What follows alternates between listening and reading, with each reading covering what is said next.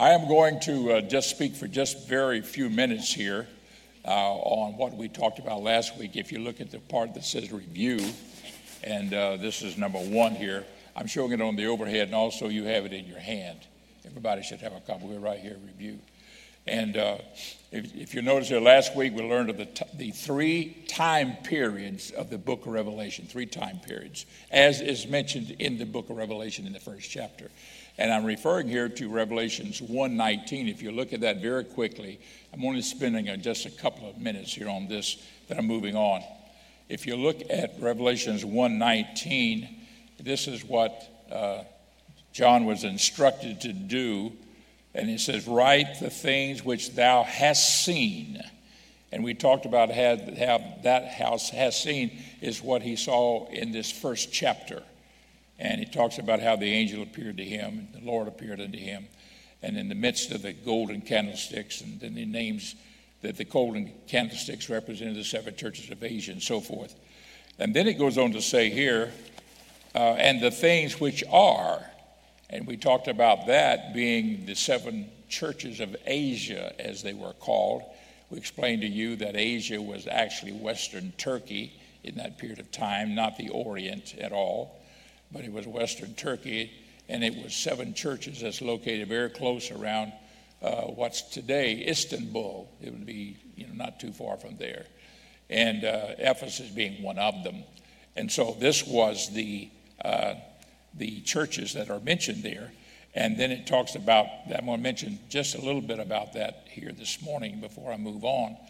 And the 7 churches were also periods of churches. Now, and also in that 1:19, it says, write the things which thou hast seen, the things which are, and the things which shall be hereafter. Hereafter. And so what shall be hereafter is picked up in chapter 4. If you want to look at that one very quickly, it simply says in verse 1 of chapter 4 of Revelation, this is where that part starts. After this I looked, and behold, a door was opened in heaven, and the first angel which I heard was as of a trumpet talking with me, which said, come up hither, and I will show thee things which must be hereafter. So this is where the things which must be hereafter begins in chapter 4. Now, the reason that I am bringing this out is that it is from this point on that we're going to have our major study in studying the book of Revelation, and our subject that we are studying at this time, things coming on the earth. Another look at the book of Revelation. This is at the top of your page that you got. And this, of course, is lesson 2. And if you'll notice here that the part that we're going to be looking at are those parts that has to do with chapters 4 and 1 on from there, forward 1, especially when we get into chapter 6 and so forth, where it starts talking about things on the earth. Now, if you'll note, put the word note there in your lessons there, the 7 churches are also time periods of the church age. They're time periods of the church age. Let me give you a chart here. This is the timeline. Let me back off here a little bit where you can see it. And I know you don't have a handout on this. A little bit more. There we go. This is the timeline that we're talking about. And if you look at this very quickly here with us, most of you are familiar with it because I show it often to give you a view of the whole world, what's called man today on the face of the earth. It starts with Adam, the first man, and the Old Testament here is a period of 4,000 years, and it goes to Calvary, or the coming of Jesus. The Old Testament is a period of about 4,000 years, BC AD. BC is before Christ. So this is all BC periods of time. The flood was along about here, and Abraham's time was about here. So he's about middle ways, 2,000 to Abraham, 2,000 afterwards. All were Gentiles to here. And then from Abraham's time was the Jewish race, as we call them. Even though the word the Jew comes from one of the 12 sons of Jacob. Anyhow, it goes to the Calvary here. And then, of course, Moses here is 500 years later, 1,500 years before Christ, and it was given the law and so forth. Now, The reason I'm pointing that out, I want to get to this right here. Here is what John saw right here. This is those 7 golden candlesticks, and this 7 golden candlesticks represents the church age. That's only an emblem here that represents it, because when God showed John in the first chapter of the book of Revelation these 7 churches, Ephesus, Smyrna, Pergamos, Thyatira, Sardis, Philadelphia, and Laodicea. When he showed him those 7 churches, these churches literally existed. And they existed at that time. The problems they had were literal, and they were real. It also represented periods of time in the entire church age. In other words, whenever he talked about certain churches, Ephesus being the first one, Laodicea being the last one to be here. So this is church age, where periods of time. Now I'm going to give you a chart here showing you that. This is sort of a rerun a little bit of last week, or maybe a little bit more extensive. And this is the church age, giving you sort of an overview here of what that all represented. So we know that the Lord did not just write the book of Revelation to those 7 churches only, and it doesn't apply to nobody else. So it's got to apply to all of us, because it's telling us of the things that's coming on the earth, the things that are coming hereafter, and it's for Christians everywhere. Now this is Ephesus. Ephesus, Smyrna, Pergamos, Thyatira, Sardis, Philadelphia, and Laodicea. Each one of these churches had their faults, their drawbacks, their problems. And except Philadelphia here. This is why the city of Philadelphia, Pennsylvania was named. They were named after this church, actually, in the Bible by men who were God-fearing men and who were Bible believers.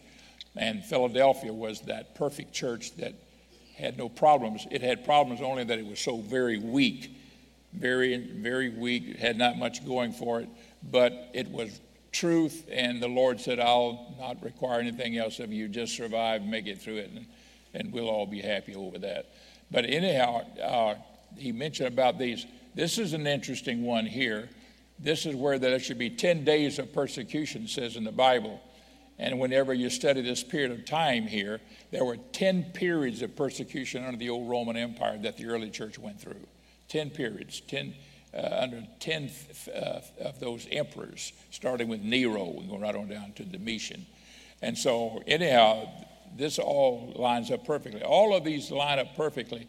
And until we come down then to the last one, which is the Laodicean church. The Laodicean church. Now, everybody have your Bibles, or if you don't, we'll look on the screen overhead with us.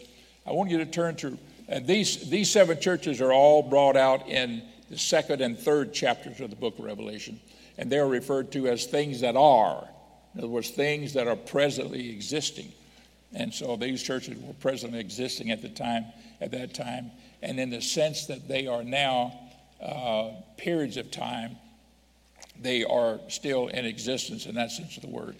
Now, I want you to look at Revelations chapter 3. I'm going to jump very quickly to the last church, and I want to talk about that because if you'll notice in your notes that I've just handed out to you here, it will tell you that the last one here is the one that has that we're interested in, and it's the church that deals with our period of time.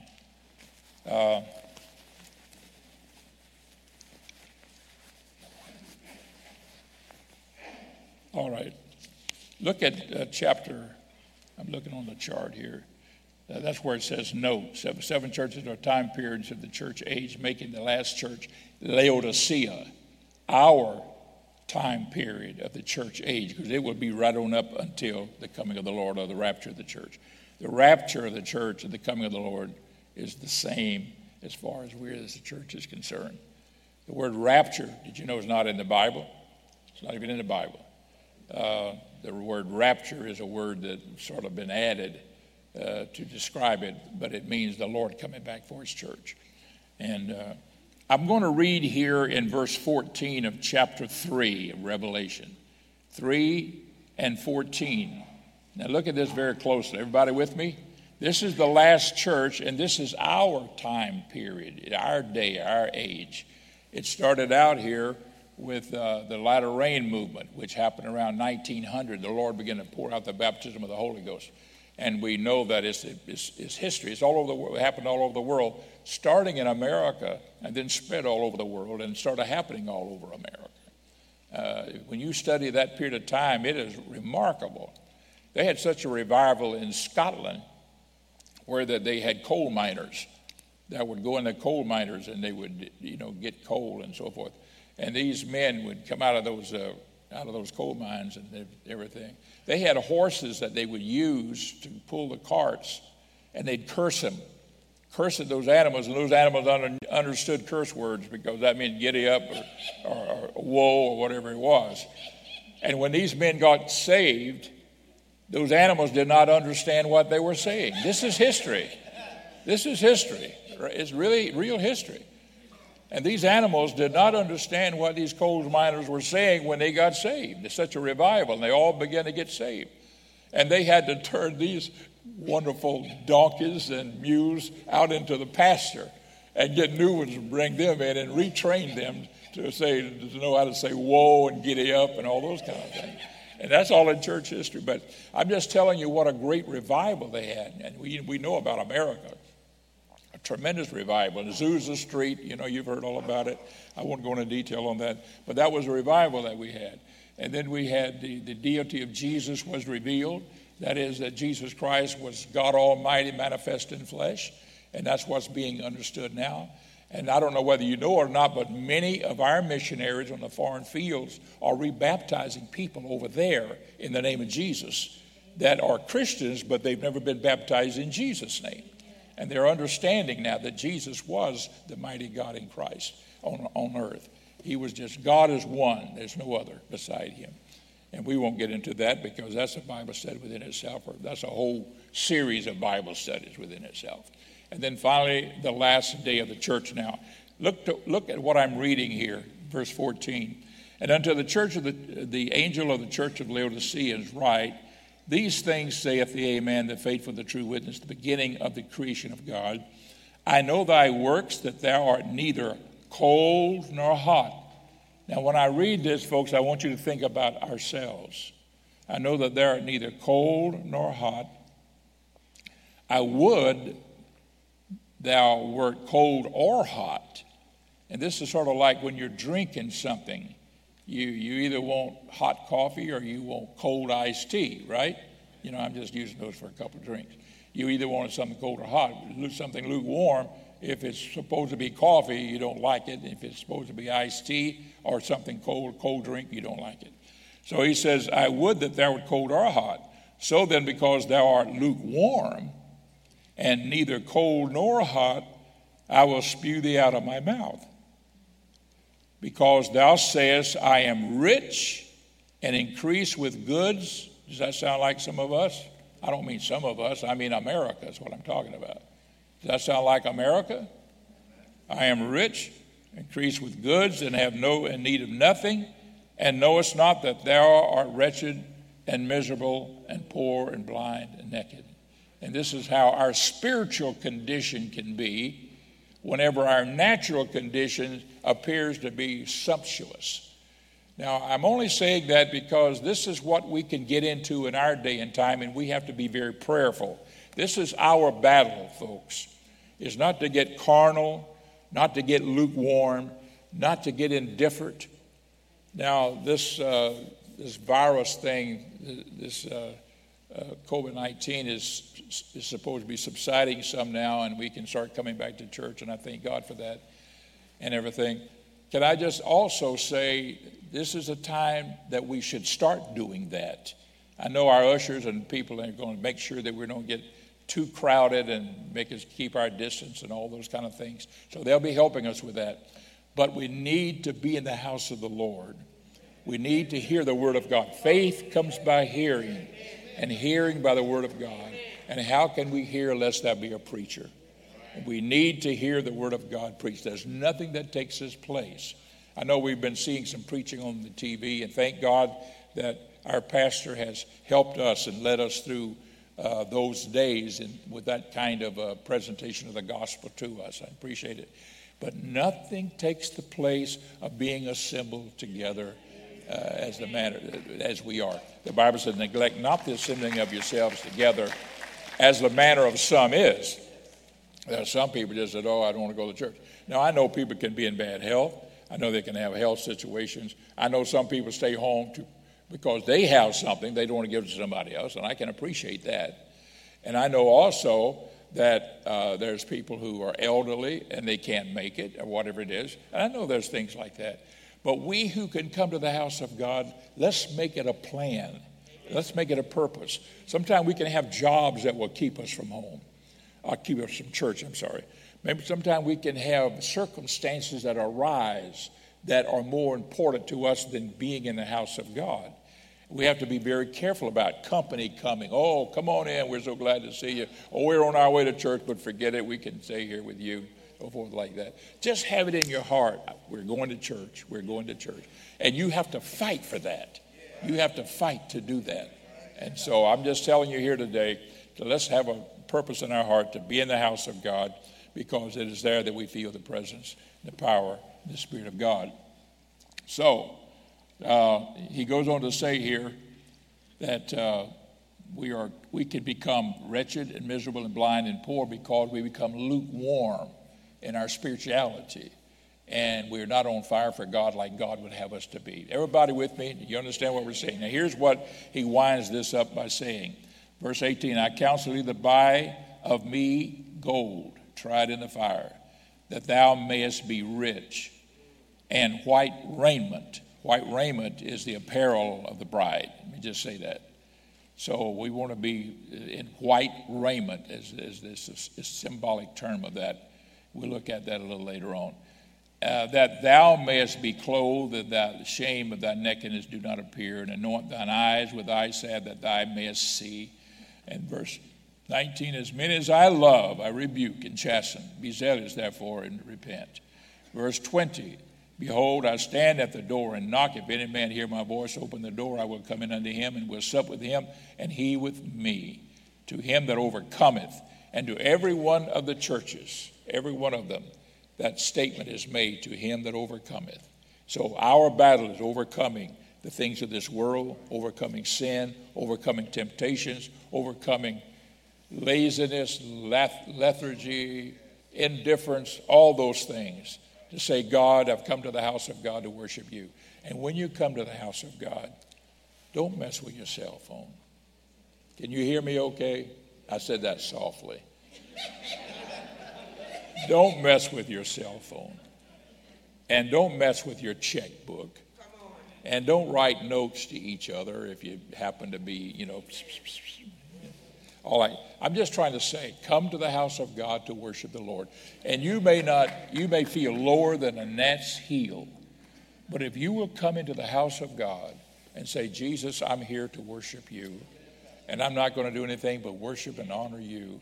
And if you just slip those hands up, you may feel like you just don't feel like lifting your hands. Not today, but you do it anyhow. You just lift your hands, get them up there and say, Jesus. If nothing else, you can just say, Jesus, I love you. Jesus, I thank you. God, you've been so good to me, to my family, to my home, in every kind of way. And start naming the ways God's been good to you. Name the things he's given you, what all you have, your home, your family, the automobile you drive, the job you have, the clothes you wear, amen, the shoes you have on your feet. Some places they don't have shoes. I'm just saying we have a lot to be thankful for, and it's not a time to say, we just sort of enjoy the comforts of our life in this America that we live in, because God wants us to be mindful that we, praise the Lord, are in this period of time that we can become very lazy in these sort of things. All right, praise the Lord. So we are in those 7 churches of time, and sort of giving you this chart here for a timeline. Now, look at number 2 there on your chart, the one that I gave you there. I'll take these both away. We're back to this one. Look at number 2. The rapture will be the next major spiritual event. It will precede the tribulation period that's coming on the earth. The rapture will be the next spiritual. In other words, the church age here is telling us where we are now. And if I could show you that timeline again, let me just show this. And this is the rapture of the church right here. This is just, simple drawing here on the computer. This is the church age from Jesus pouring out. Incidentally, today is the Pentecost Sunday. And this represents the day of Pentecost. Not represents, it follows along with it. The day of Pentecost is a regular a Jewish traditional holiday. And it's Pentecost Sunday when the Holy Ghost was first poured out on the day of Pentecost. Pentecost means 50. 50, and it means 50 days after the Passover is what it means. And it was a feast day of the Jews in the Old Testament. And it was the Lord poured out the baptism of the Holy Ghost. And from that time on, the church was established in Acts chapter 2. And I won't get into that. But here we are now down here toward the end. And if I could pinpoint us, we'd be right about here. Can you see that? We're just before the coming of the Lord, just before the rapture of the church. And the Lord's coming is very soon. And let me show you one other thing here. I want you to go. You say, Brother Myers, how do you know that we're right there? I mean, how do you know? All right, I want you to look at a scripture with me in Hosea 6:2. Excuse me. Hosea 6:2. And let me show you this for a moment.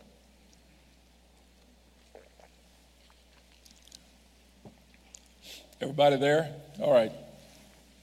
After 2 days will he revive us being Israel. The Lord speaking about Israel. After 2 days he will revive us. In the third day he will raise us up, and we shall live in his sight. Well, what does that mean, Brother Myers? Well, it probably doesn't mean anything to us unless we look over in 2 Peter, for instance, and tie that in with 2 Peter 3:8. That is in your notes there. Hosea 6:2 here. I'm sorry. Well, you got it on your paper there. Hosea 6:2. And then 2 Peter 3:8. I've got two charts there, and I don't want to remove the other one yet. And it goes on to say here in 2 Peter 3:8, it says, But beloved, be not ignorant of this one thing, that one day is with the Lord as 1,000 years, and 1,000 years as one day. Everybody see that? So when that scripture says, that we're looking at it in Hosea 6:2, it says, after 2 days he will revive us. Now we know Israel has not been revived in 2 days.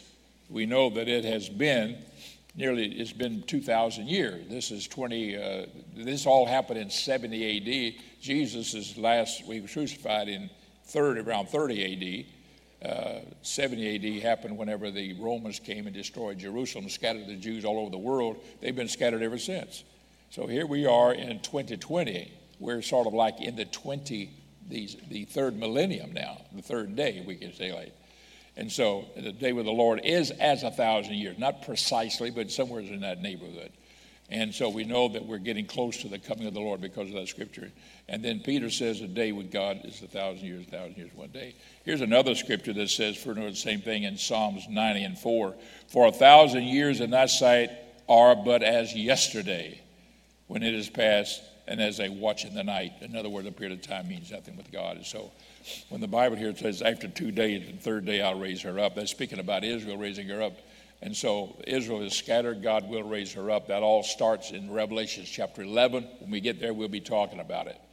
So this period of time here, raising them up, goes even into the tribulation period. So the rapture has to happen pretty soon, as we're very close to it, the coming of the Lord. And so we know then it's been right at 2,000 years, about to where we are now, and it's simply time for the Lord to come. Everybody say, praise the Lord. Praise the Lord. How many of you love the Lord? Amen. Amen. You want to go in the rapture, I know you do. If you don't, shame on you. You don't want to be here. I'm going to talk about that in a few moments. Praise the Lord. The rapture will be the next major spiritual event, and it will precede the tribulation period. See handout. You got your handouts yet? No, I'm talking about the next one. Next handout. Praise the Lord. Second one. Matt Mason is coming. Elders, brethren, ushers and brethren says brushers. I am talking a little fast here. I just want to, if you'll hand those out very quickly here. And this is what we're going to be showing you now on the overhead. I'm tying some ends together here.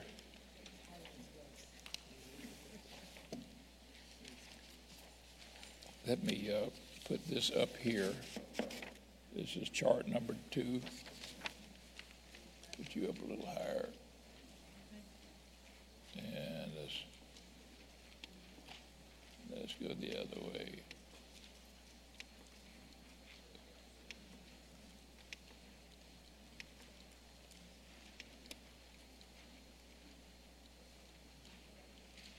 There we go. Now that's what you have in your hand now. Everybody see that?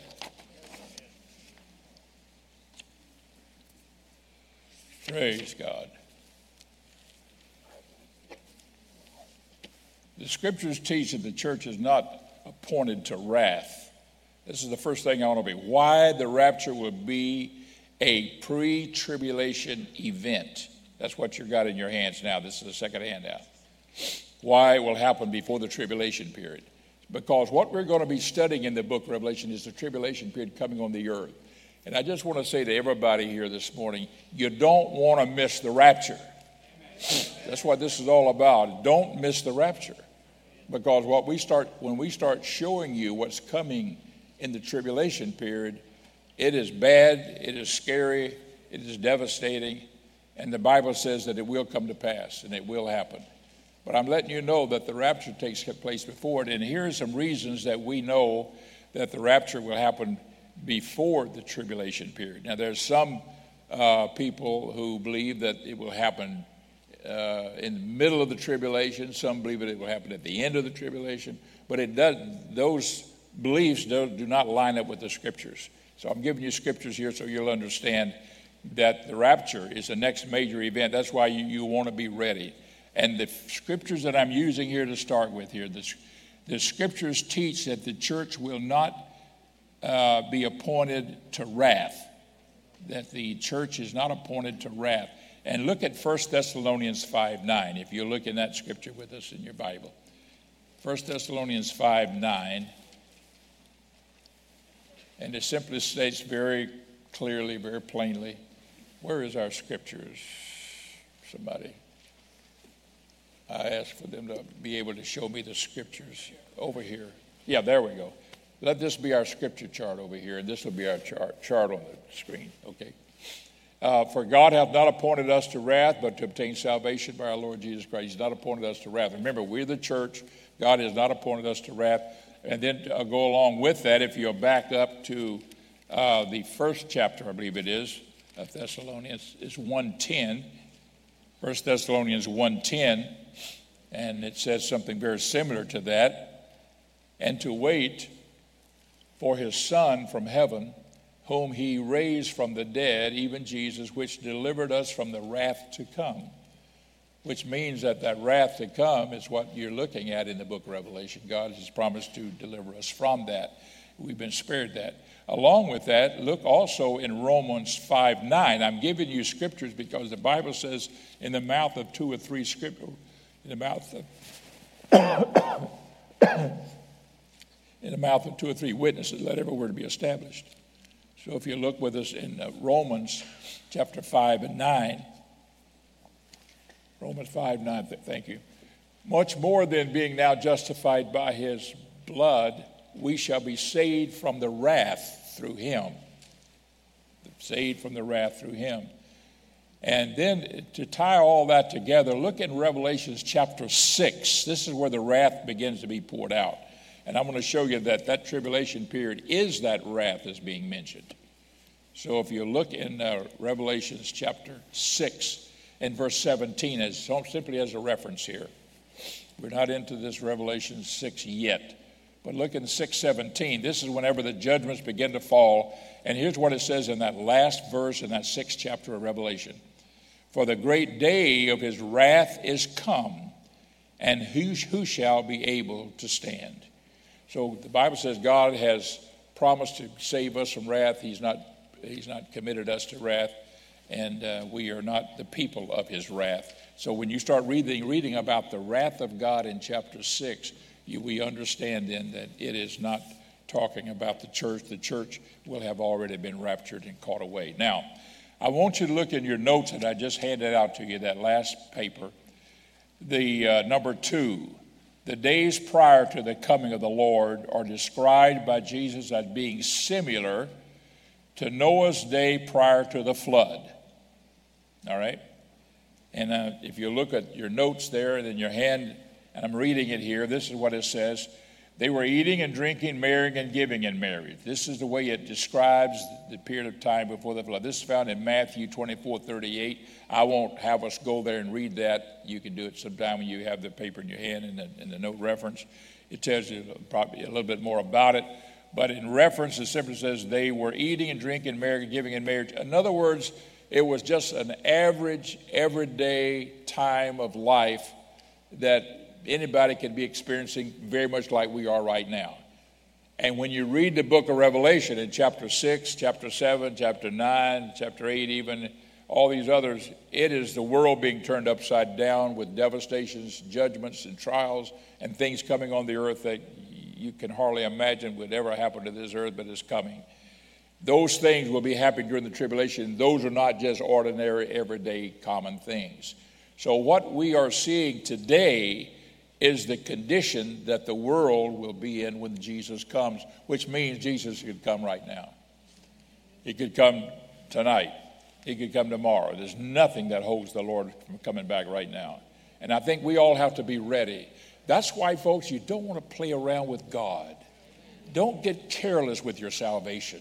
If you have loved ones and friends, encourage them to get close to God, to come to church, to come with you and pray with them, or do whatever you can to help them, because there are going to be people saved in these last days. Praise the Lord. But we don't know how long those last days are going to be. They may be very short, because Jesus could come anytime, and there's nothing that's preventing him from coming back. Amen. So the Bible teaches that. Now I'm going to move on a little further here. It mentions here about Noah, and then in that same number 2 paragraph I have, it says, this doesn't fit the description of tribulation, but also, look at the word also, the days of Lot. Everybody see that? Prior to God's destruction of Sodom and Gomorrah. They did eat, they drank, they bought, they sold, they planted, they built it. That's what it says in Luke 17:28 about Lot's day. And whenever the Lot was taken out of Sodom and Gomorrah, you remember the angels came there, visited them, and said, come on, Lot and his family, let's get out of here, let's get out of here. 2 daughters and his wife, and they all got out of Sodom and Gomorrah. And whenever they were going away from it, fire judgment fell upon Sodom and Gomorrah and destroyed it. But in that day, up until that time, everything was normal. They were, and it says it right here in the Bible. They did eat, they drank, they bought, they sold, they planted, they built it. It was early in the morning. Probably there's some caravan of camels loaded down with stuff headed out across the desert. They were all walking through the streets on their way out, go trade someplace. Everyday life. And all of a sudden judgment came and it fell. And Lot and his family were delivered. Of course, we all know about Lot's wife, because her heart was back in the city. And the angel said, don't even look back, just keep going. She turned and looked back and was turned into a pillar of salt. And then probably the second smallest verse in the Bible says, remember Lot's wife. The smallest verse in the Bible is Jesus wept. But the smallest one is remember Lot's wife. Don't have so much of love in the world that you got to keep looking back, folks. The Lord's coming soon. Hallelujah. Keep looking up. You never know when the Lord's coming. Amen. All right. So the Lord gives us that, and that's number 2 here. It will be just an everyday time like we are having now, and the church is not a point of wrath. Now I go to number 3 here on your chart. The obvious lessons taught here by Jesus is that God delivers his people before he unleashes judgment on a place, not during or after. And examples of this are, and I give 3 examples here. One is the one that happened in Jerusalem in 70 AD, whenever the Romans came down against Jerusalem. Jesus had warned them.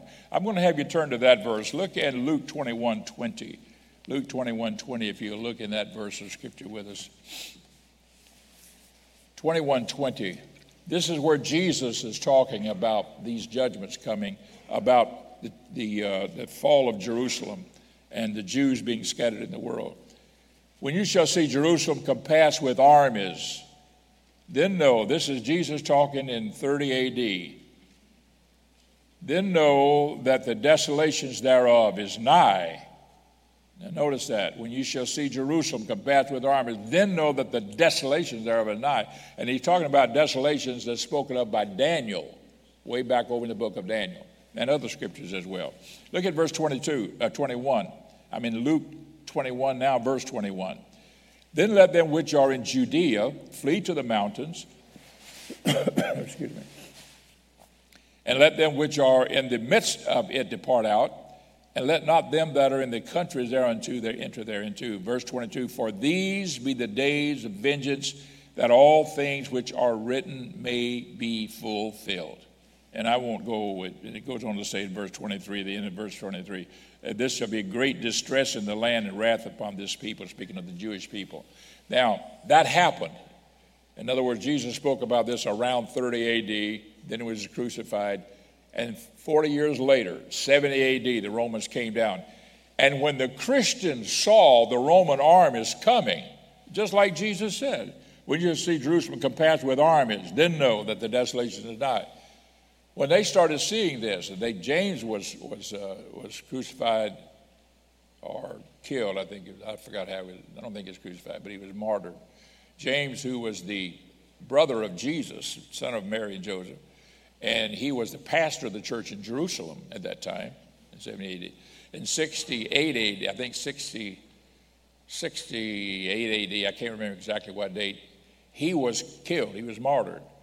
And those Christians said, okay, it's time to get out of here. They started moving out of Jerusalem. And then when the armies came down, they all got out of there because they said, Jesus said, when you see that, get out. They went to a city called Pella. Pella was like about 25 miles south of, just east of the Jordan River, about 25 miles south of the Sea of Galilee. It's on the Jordanian, what's Jordan today. It's on Jordan. So on that side, it's called Pella. The Christians all went there. And when those Roman armies surrounded Jerusalem in 70 A.D. with Titus and his armies, no Christians were in Jerusalem. And there were thousands of them that had been, saved and filled with the Holy Ghost there in Jerusalem that were Jews. And that's where they went. So do you understand here that they simply did what Jesus said, and they got out of that place because the Lord told them to? And so the Lord said, when you see all these things happen. Now, here's another example here. I learned this when I was on a tour over there in Pompeii. Look at B, the fleeing Christians from Pompeii in 79 A.D. 79 A.D., Pompeii, the city of Pompeii, was destroyed by Mount Vesuvius, who blew the top, and the ashes and the volcano came down and hit Pompeii, and it literally killed the people instantly and froze them, not frozen with cold, but frozen with heat, and covered them with this lava and stuff in the condition that they were in. The guide told us there were no Christians in Pompeii, even though there had been Christians, and we have evidence they had been Christians.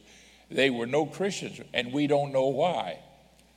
And I wanted to raise my hand among all those people and say, I know why. Because God showed them. God showed them.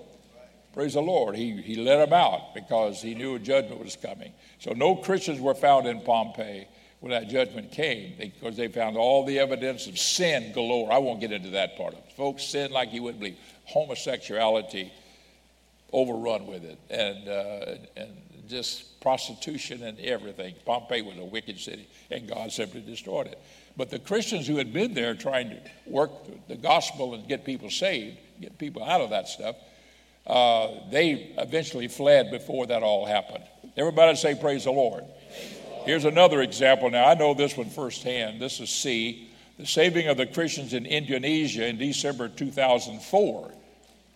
That was just 16 years ago when the tsunami, when they went into the mountains to celebrate Christmas. Here's what happened, and I know this because we had been on a cruise ship, and one of the guys working on the cruise ship that had been our waiter, we've been to talk to him, where you're from, blah, blah. And he said, I'm a Christian.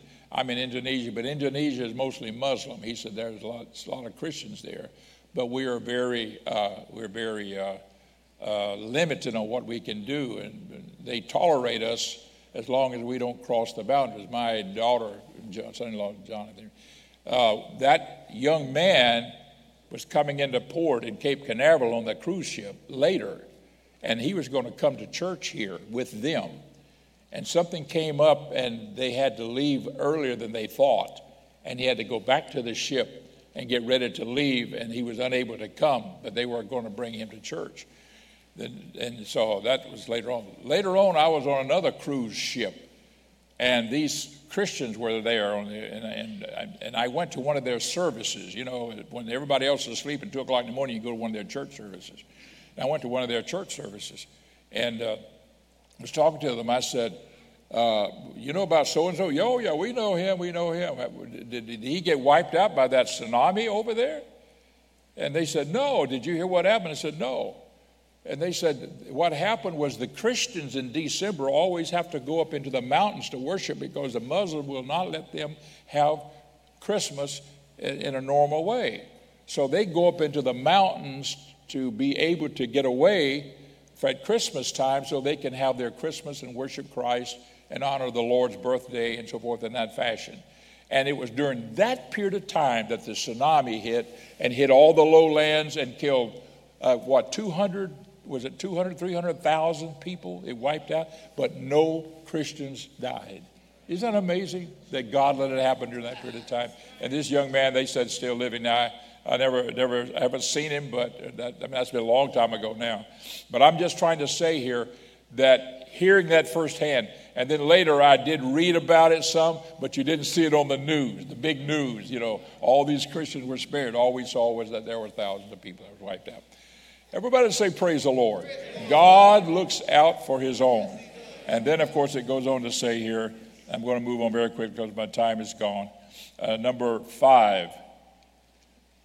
4 here, the church appears to have been in heaven in symbolic terms, the 4 and 20 elders, as described in Revelations 5, 8, and 9. They are referred to as having golden vials full of odors, fragrances, which are prayers of saints, and their song states that they were slain and redeemed of the Lord by the blood of the kindred, tongue, and nation and people. And that's in Revelations chapter 5, 8, and 9. And our time is gone. I don't have time to go any further. We're going to pick up where we are here and then have a lesson. We're going to get into some things next week, folks, that you are going to really like. Don't miss any of this. I'm going to really share some things with you. I've got some things I'm reading, things coming on the earth. I got some papers coming out of Washington, D.C. I'm going to share with you. You don't want to miss any of them. And God love you, and God is going to look after his church. The last thing I want to say is be ready to go when Jesus comes, because we don't know when he's coming. And that early church felt that way very much. Praise God. Let's all stand together and let's give God the praise and glory, and let's pray for this next session of our church services coming up. Praise the Lord. Thank you, Jesus.